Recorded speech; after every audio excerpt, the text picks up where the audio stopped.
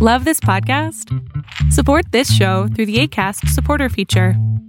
It's up to you how much you give, and there's no regular commitment. Just click the link in the show description to support now.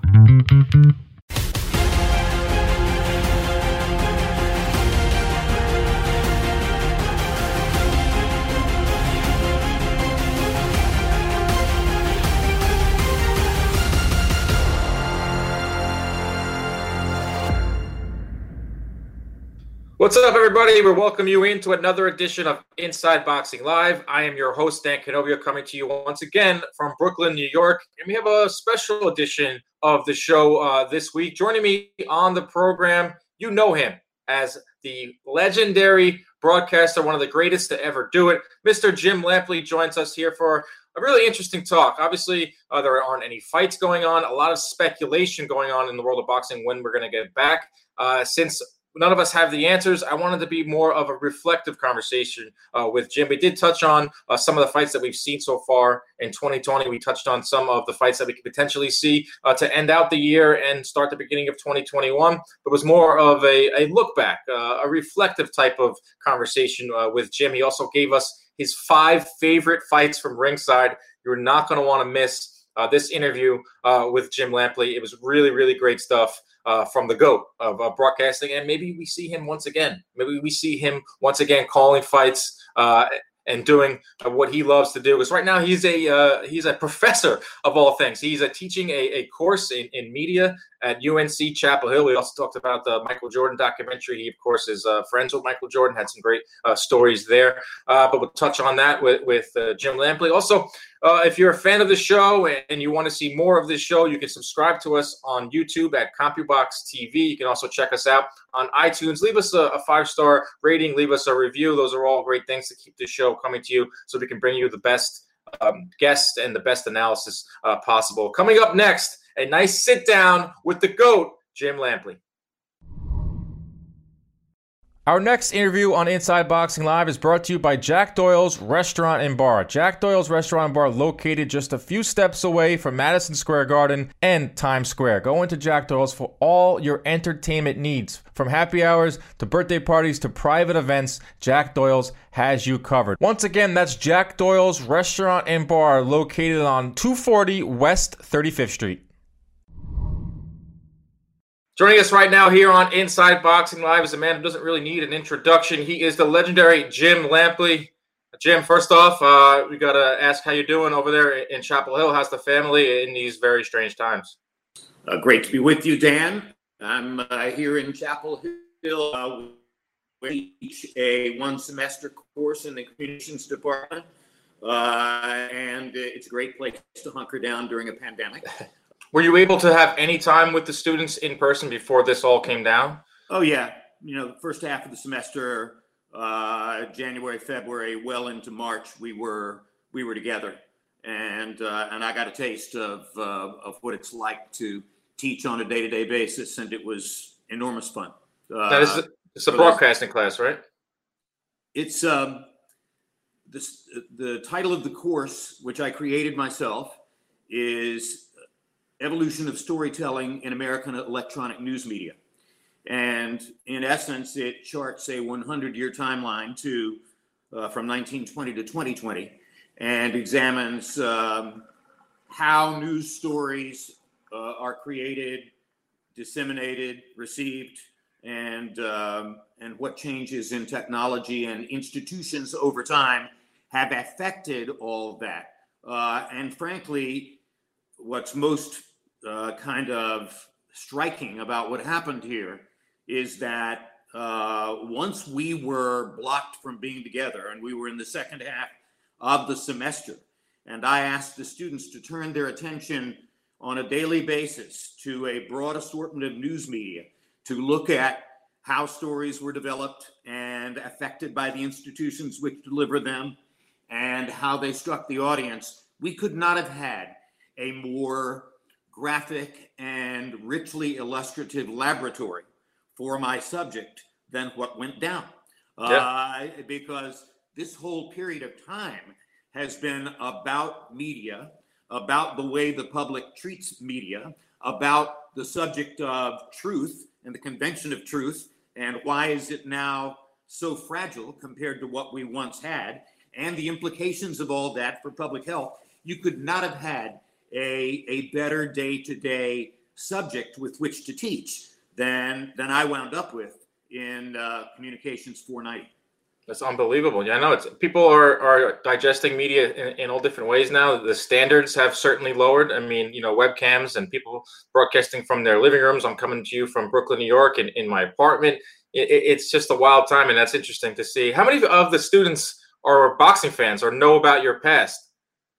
I couldn't tell whether any of them knew anything about my past.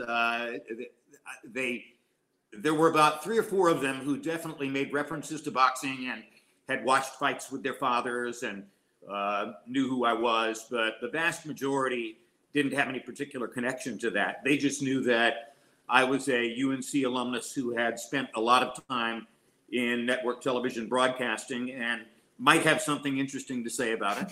And it was a great group. I really, really have enjoyed them and can't wait to see them again on campus and bump elbows at some time in the future. That's really cool. That's awesome. But while we're on the topic, a lot of things are swirling around about the boxing world, how we're going to get back and all that, having fights in closed arenas. And I wanted to get your thoughts from a broadcasting standpoint of calling fights without a crowd. Now you have called fights on rehearsals when there's not a lot of fans in attendance, but that's not a championship caliber fight. That's not between a fight that would usually air on TV. How would a broadcaster have to go about that? Or how would you go about calling fights without fans in the crowd?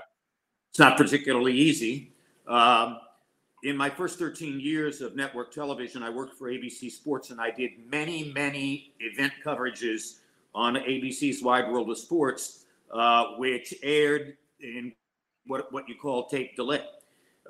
So I would have to go into a voiceover studio and recreate with my voice the kind of excitement that you would experience at a live event with, with a large crowd around you.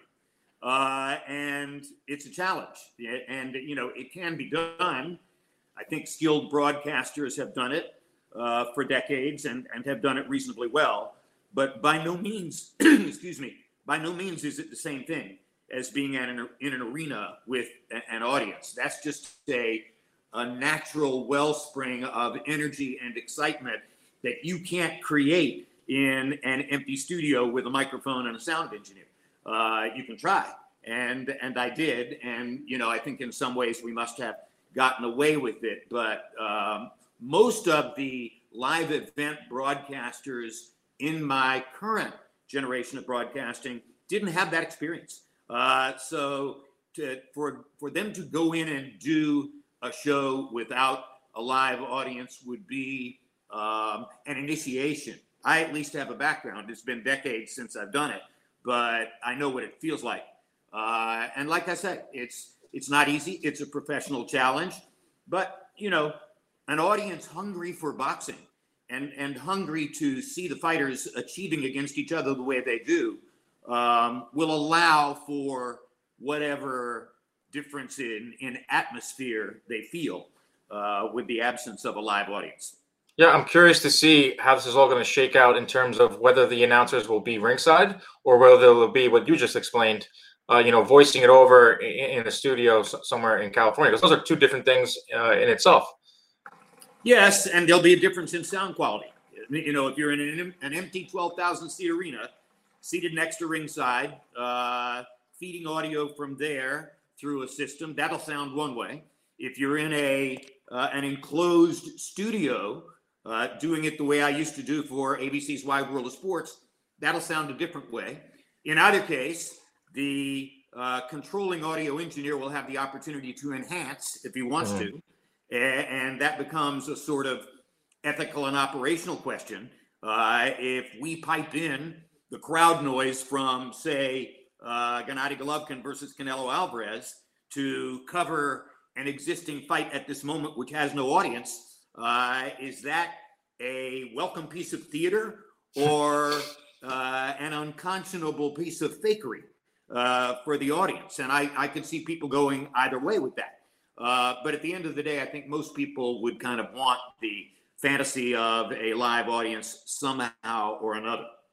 Yeah, it's something that we're tinkering with, we'll just say, or with CompuBox. But yeah, it's interesting because I watch a lot of these this Taiwan baseball league just to get it. I'm a huge baseball fan, just to get a glimpse of how they're doing it over there. And there's no fans in attendance, but I'm still watching the games. And if you watch Major League Baseball last season or the last couple seasons, attendance is really down in Major League Baseball. Yeah, there's fans behind home plate, but you hit a home run into the cheap seats. There are no fans in that camera frame, but it still feels like Major League Baseball. So I think it's going to be interesting. I think I do agree that fans are starved for sports, and they are definitely starved for boxing. But going back to the boxing world, this is the time where a lot of fans are in reflective mode. Boxing fans, they're tweeting about fights that have taken place, their favorite fights, rewatching old fights. Is there a fighter that has burst onto the scene since HBO went dark that has taken a notice for you? Well, you couldn't say that Tyson Fury has burst on the scene per se since HBO stopped covering boxing, because Tyson Fury was around for quite a while HBO was still in the business of covering boxing, and I was calling fights for them. But I think the most exciting thing that's happened since I left Ringside Broadcasting, at least for the time being, I don't expect to be gone permanently, but the most exciting thing that's happened is the action in the heavyweight division and what Fury did in both of the Wilder fights. I think was all very, very exciting for fans, and an interesting rejuvenation in interest in boxing. And there's nothing that draws the general audience into boxing like heavyweight excitement.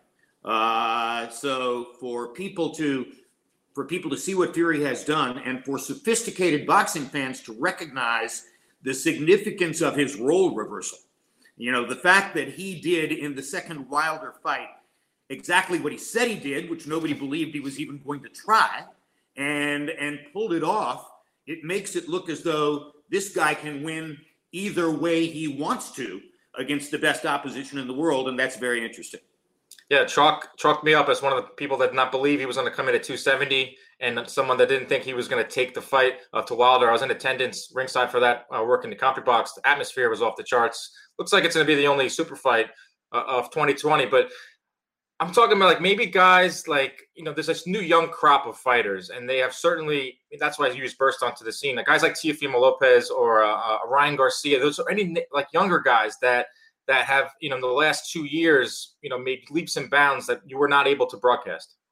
Well, Teofimo Lopez is very exciting, and I think there's every reason for the general boxing audience to be very, very hungry to see what happens if Teofimo Lopez, with all of that physical talent, gets into the ring with Vasily Lomachenko with all of that technical talent, and see how it goes. That's an enormously attractive fight. So clearly you're up on your boxing. I mean, what's going on. You're watching. You even said yourself that you don't think it's going to be permanent. You're calling fights. It's the $1 million question. I put out a tweet that you were going to join us here on the show. Got flooded with responses. I would say the vast majority of them were beg him to come back. Does he still want to call fights? So I'll just ask you right now, since you're almost obligated to ask you at this point. Do you still want to come back and call fights, and do you see that in your future? Of course, I'd like to call fights, and I think if coronavirus hadn't hit, I would probably be calling fights somewhere at this time. But coronavirus did hit, and the landscape has changed, and we'll have to see what happens. The world isn't going to rise or fall on the question of whether I call fights again, but I certainly do want to do that. Well, obviously, fans loved how you called fights, and they regard you as the greatest to ever do it. But there's a lot of people watching old fights, so it's almost like people appreciated you while you're on the job, but they're appreciating you even more as all we have is old fights. I mean, they're replaying old fights on Showtime. They're replaying them on ESPN. People are gathering around. A lot of people are hearing your calls for the first time. So I wouldn't sell yourself so short there, Jim. Well, the beauty of boxing, even more than other sports, it's a 365-day-a-year information process. When a sport has a regularized schedule, and who's going to play whom on what day, then there's a level of anticipation and informational hunger that doesn't really exist because those decisions have already been made. In boxing, those decisions are being made every day and changed every day within a nonstop 24-hour-a-day time frame. And so boxing fans always have something to argue about, comment about, anticipate with excitement, whether people are in the ring or not. Now, logic tells you that can't last forever.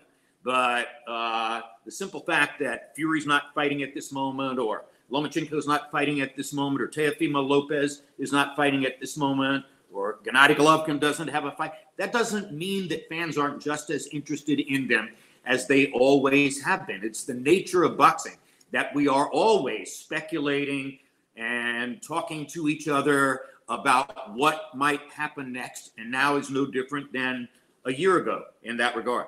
Yeah, it's crazy because they fight 2 times a year. So that's 363 other days where we're speculating, talking about them, analyzing every last move. But you brought up the fact that you thought if coronavirus didn't hit, you would be calling fights. Did you have any discussions with networks that ever get along to that level? Next question. I had to ask it, Jim. I had to ask it. Another reason I summoned you on this show was to talk about The Last Dance. You're a North Carolina guy. Obviously, you're now a professor at the University of North Carolina. You attended UNC. You had run-ins with Michael Jordan. You actually appeared. I knew I heard your voice on one of those first 2 episodes of this really, really good documentary. Could you share any great Michael Jordan stories with the listeners here?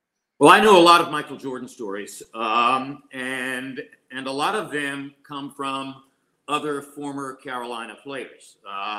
Most particularly, James Worthy has spectacular Michael Jordan stories, and I could sit here and tell them to you all day long, but they'd be secondhand because they're really James's stories and not mine. But he is to this day the source of constant conversation in Chapel Hill, and he should be. And you can't walk down Franklin Street in Chapel Hill and step into a restaurant without seeing a large framed photograph of Michael at the top of his jump, hitting the jump shot that beat Georgetown in 1982. And so that moment is like yesterday for Carolina basketball fans, regardless of how many national championships we won since then.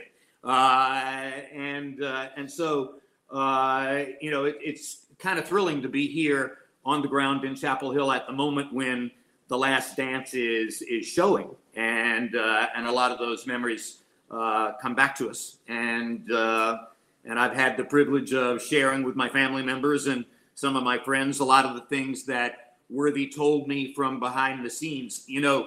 We talk about the absence of an audience and how that affects a sports event. I did the Dean Smith radio show here in Chapel Hill long before I ever did any broadcasting outside of this area. So it was one of my privileges early on when I was first getting into broadcasting that I was close to the basketball program and watched what went on. And I've seen pickup games in Carmichael Auditorium, or even before that in Woolen Gym, which were just as fierce, just as competitive, and just as meaningful in their way as any NCAA tournament game you could ever see. Because you're looking at All-America players on both sides. One of the things that people don't understand about Duke and Carolina, these two schools are 8 miles apart. Yep. There are pickup basketball games all year long. These players who are seen by the fans to, quote, hate each other and, be involved in this vicious competition on the 3 occasions during the season when they're going to get together, they play each other 50 times in the offseason. And sometimes the Duke players are on the same team with the Carolina players and vice versa. So it's competitive sports generate their own emotions. You don't need 20,000 people in the arena for the players to be excited about what they're doing in those pickup games. I've watched them. And when 2 great fighters get into the ring to spar in the gym, and it's the first time they've ever sparred with each other, and maybe there are only 8 or 9 people standing around the ring and watching what they do, it's big, it's emotional. they're testing themselves and they want to see what it's like to be in there with somebody else who's great. You know, one of the greatest Jordan stories, which touches on that, was when he was a freshman here at Carolina. And James Worthy was the National Player of the Year. And the first time Jordan ever played on the court with Worthy in a pickup game. At the end of the game, as people were going off the court and going to get their gym bags and leave the gym, Jordan went up and tapped Worthy on the shoulder and said, "Play one-on-one with me." And Worthy's like, "What?" And Jordan said, "Play one-on-one with me. You know, I want to see how good I am because you're the number one player. So let's see how close I am to you." And Worthy told me that story years before I saw it in the last game. And James told me that story in the context of, we never had anybody else like that. We never had another player who would have stepped up in that way and said, "James Worthy, National Player of the Year, don't leave yet. I need to match with you one-on-one." Unbelievable. I mean, it's unbelievable. It's interesting because, and it's fun you bring up these sparring sessions, weaving it in with the pickup games between Duke and UNC, because I was able to befriend Brendan Haywood, who is a UNC legend in his own right, while working at CBS, and he told me endless stories about playing pickup ball with Duke players during summer leagues and just during summertime, just hanging around on campus. So you're right, and I did see a lot of fighters bring up the fact that sometimes sparring sessions are more heated than what you see on TV. So there is a way to generate that same type of adrenaline and that same type of buzz. But moving forward into why I really wanted to have you here on the show, like I said, boxing fans are in such a reflective mood right now. They're watching old fights. They're talking about old fights. Like I said, I put out this tweet. And first of all, Jim, have you ever thought about hopping on Twitter, finally signing up? I don't tweet. It was kind of a challenge to me in dealing with my COM 490 course that I don't participate in social media. From a philosophical standpoint, I would say to you that social media are the death of civility, which ultimately leads to the death of civilization. We'll see how that process plays out long after I'm gone from the planet. But I get my Twitter input or Facebook or Instagram input secondhand from other people because I won't do it. So that's a no. I'm going to get a no from that. Well, I guess people want to see you on Twitter. Harry Rose, of all people, finally logged onto Twitter, and he gained, I think he had like 50,000 followers in like a week. I think you'd even go skyrocket even more than that, but it doesn't seem like you're interested in it. People tell me every day that eventually I will do it. And I say to them, all right, how many years has Facebook been around? And how huge a force is it in terms of communications on the planet? I think you could make the point that Facebook is the single most powerful media entity ever in terms of how it influences people. I won't do it. All right. Okay. Not going to do it. Not going to see Jim Lampley on Twitter. Not going to see him on TikTok, Snapchat. Not going to get it. But like I said, reflect. CompuBox Live. That's all. It's good that we have you here. That's wonderful. I'll put it on Twitter. How about that? But I want to get your 5 favorite fights before we let you go back to grading your papers. Your 5 most favorite fights. Doesn't have to be in any order. I'm going to put this together because fans want to know. Like maybe they'll listen to what you say and they'll go back and watch some of these fights. So in any order, let's hear Jim Lampley's 5 most favorite fights from ringside. I sent you the written list, so now I'll have to figure out. I have it myself. I believe the first one I put on the list was Tyson Douglas. Yep. Okay, so take us through. The very first fight I ever called on television was Mike Tyson versus Jesse Ferguson on ABC Sports in 1986. And I called Tyson's first several network television exposures on ABC. And then eventually when he went to HBO, I migrated and followed him to HBO. And ultimately what that leads to is Tyson Douglas in Tokyo.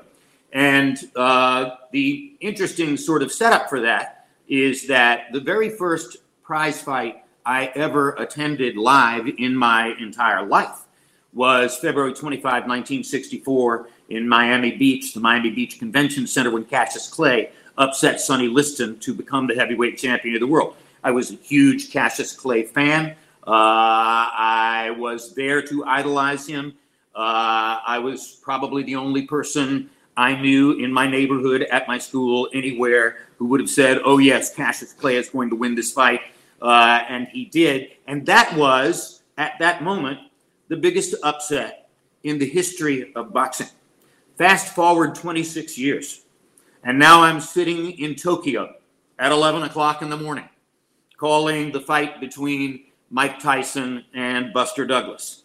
And somewhere in the middle of the fight, when the competitive pattern was fully established and the outcome begins to come into view, I remember thinking to myself, oh my God, the very first fight I ever attended was the biggest upset in the history of boxing. And now I'm sitting here calling the fight, which is going to succeed that as the biggest upset in the history of boxing.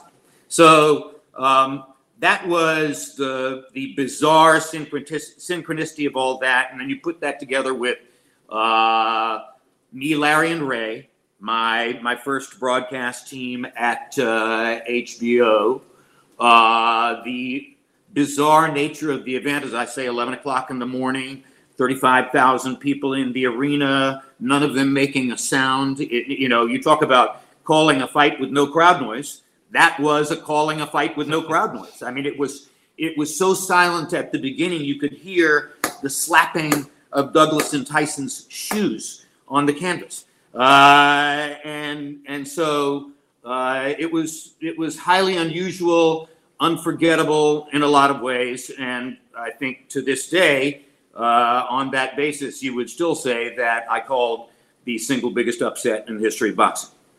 Let's stick with the heavyweights. This has actually happened 3 years ago today as we sit and record this at Wembley Stadium. Vladimir Klitschko, Anthony Joshua. Max Kellerman calls it, quote, the greatest sports event he's ever seen. Not just the greatest fight, but the greatest sports event. And I know what he's talking about. He's talking about the totality of it all. He's talking about the 90,000 people in Wembley Stadium. He's talking about the anticipation about Joshua taking his place in the line of succession of great heavyweight champions. And we've already touched on that subject with Ali and Tyson, et cetera. So, it was breathtaking even before the bell rang. And then you get a terrific seesaw fight in which both guys are on the canvas. And in the late rounds, either the old veteran champion is going to impose his will and win this fight, or the new, young, vibrant force is going to do that and put his name on that masthead with all of the great preceding heavyweight champions. And Joshua scores the dramatic knockout to create that imprint. It was an absolutely unforgettable event, and I feel privileged that I called it. Going down the line into the middleweight division, I was really excited to see this on here, and I want to get your thoughts on exactly why. June 2013, Foxwoods, Connecticut, Triple G takes on Matthew Macklin. Well, Triple G was a new entity on HBO over the course of the preceding couple of years. And at that time, we had Boxing After Dark, and we had the main telecast at World Championship Boxing. And Bob Papa was the blow-by-blow guy on Boxing After Dark, and I was on World Championship Boxing. So coming up to the Golovkin-Macklin fight, HBO viewers had seen Golovkin.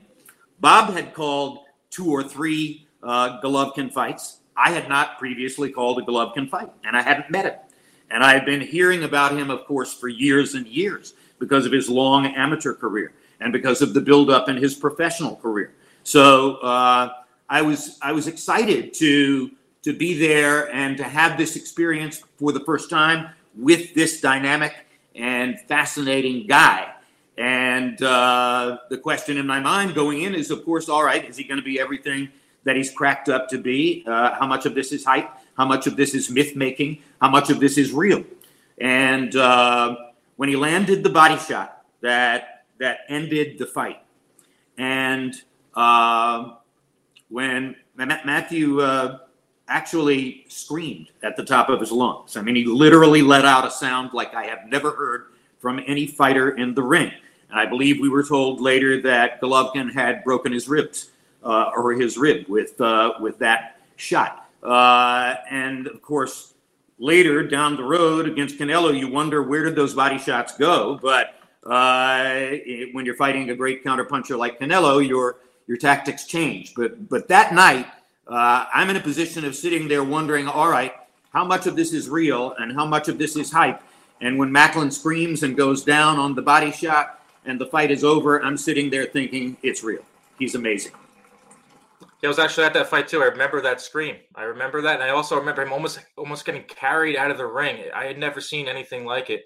And to bring up your point for the Canelo and the Triple G, only eight body punches landed in the two fights between Triple G and Canelo. On what a phenomenal counterpuncher Canelo is, and that he not only has the timing to hit you at the moment that you don't expect because of his counterpunching skills, but he has the power to make it stick. And so, that means that the Gennady Golovkin who fought Canelo Alvarez is a different fighter than the guy who fought against Matthew Macklin. And it's all about what's coming back. And going back to what we were talking about in our first entry into boxing here with Tyson Fury against Deontay Wilder, I have to wonder in my mind how much of what Fury did in the second Wilder fight was taking a page out of the script from what Canelo did to Golovkin in their second fight.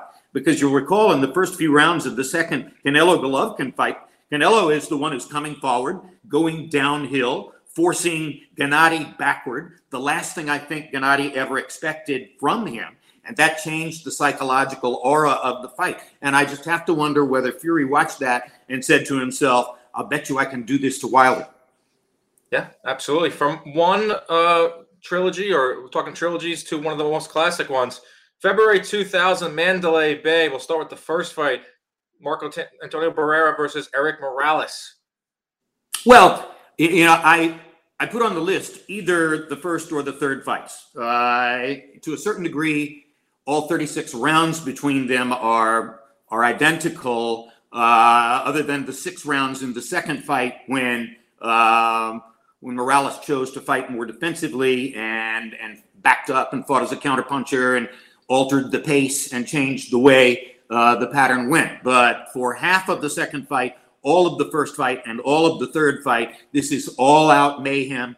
2 great combination punchers going at each other. Both of them can lead. Both of them can counter. Both of them can deliver hard shots. Both of them can take hard shots. It was breathtaking. And everybody talks about Gatti Ward, and I loved Gatti Ward, but that's not as high a level of technical skill as what you saw between Barrera and Morales. Barrera and Morales, you're looking at 2 of the 7 or 8 most skilled fighters in the whole world, and they are going at each other as though it is a venomous sparring session. I am going to show you who I am. It was incredible to watch, and it was incredible to feel the aura of those 2 fighters at ringside for those fights. Man, I always get a kick out of it when I see them now ringside next to each other, as friends, because they were such bitter enemies then. Was never supposed to happen, right? The last thing that you would ever see was Marco Antonio Barrera and Erik Morales sitting together as good friends, and there it is. And that's the beauty of boxing. To me, that's the single most beautiful thing about the sport. It wasn't that shocking that Arturo Gatti and Mickey Ward fell in love. They are to a certain degree the same person. But Barrera and Morales are very different people, and they certainly didn't fall in love. But over a long period of time, they developed a unique respect for each other because nobody else could challenge each of them the way each of them did. Right. I do a double take every single time. But finally, lastly, perfect segue. This is in no particular order, but we'll go right to Arturo Gatti. Wilson Rodriguez, March 23rd, 1996, the theater at MSG. Well, there are a lot of great boxing movies. And in many great boxing movies, there are these little story within the story type segments where you see somebody tear a glove or open a cut or, all the things that you've seen. And you don't often get to see those things graphically live during a fight. But the story within the story of Gatti and Wilson Rodriguez, of course, is Joe Souza, the cut man in Gatti's corner, trying to keep Gatti in the fight with both of his eyes opened up and bleeding. And the literal truth is that Joe Souza tapped Gatti's knee while the referee was counting in front of him to try to see whether Arturo could tell what was going on, showing him fingers, et cetera, et cetera. And every time the referee would show Gatti 3 fingers, Souza would tap Gatti's knee 3 times. And he kept him in the fight that way.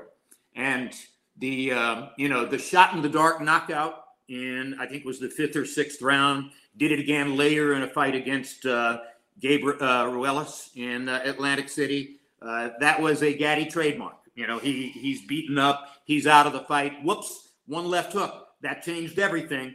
And that's the way he knocked out Wilson Rodriguez. Just unbelievable. Goosebumps on top of goosebumps throughout this entire chat. Thank you so much for joining us here. An awesome list for our listeners out there to go back and watch some of these all-time classic fights. Jim, thank you so much for joining us here. And hopefully we see you ringside. Hopefully we get back watching fights ringside and you're behind the mic where you belong. I kind of expect that'll happen. Thank you very much. See you, Jim.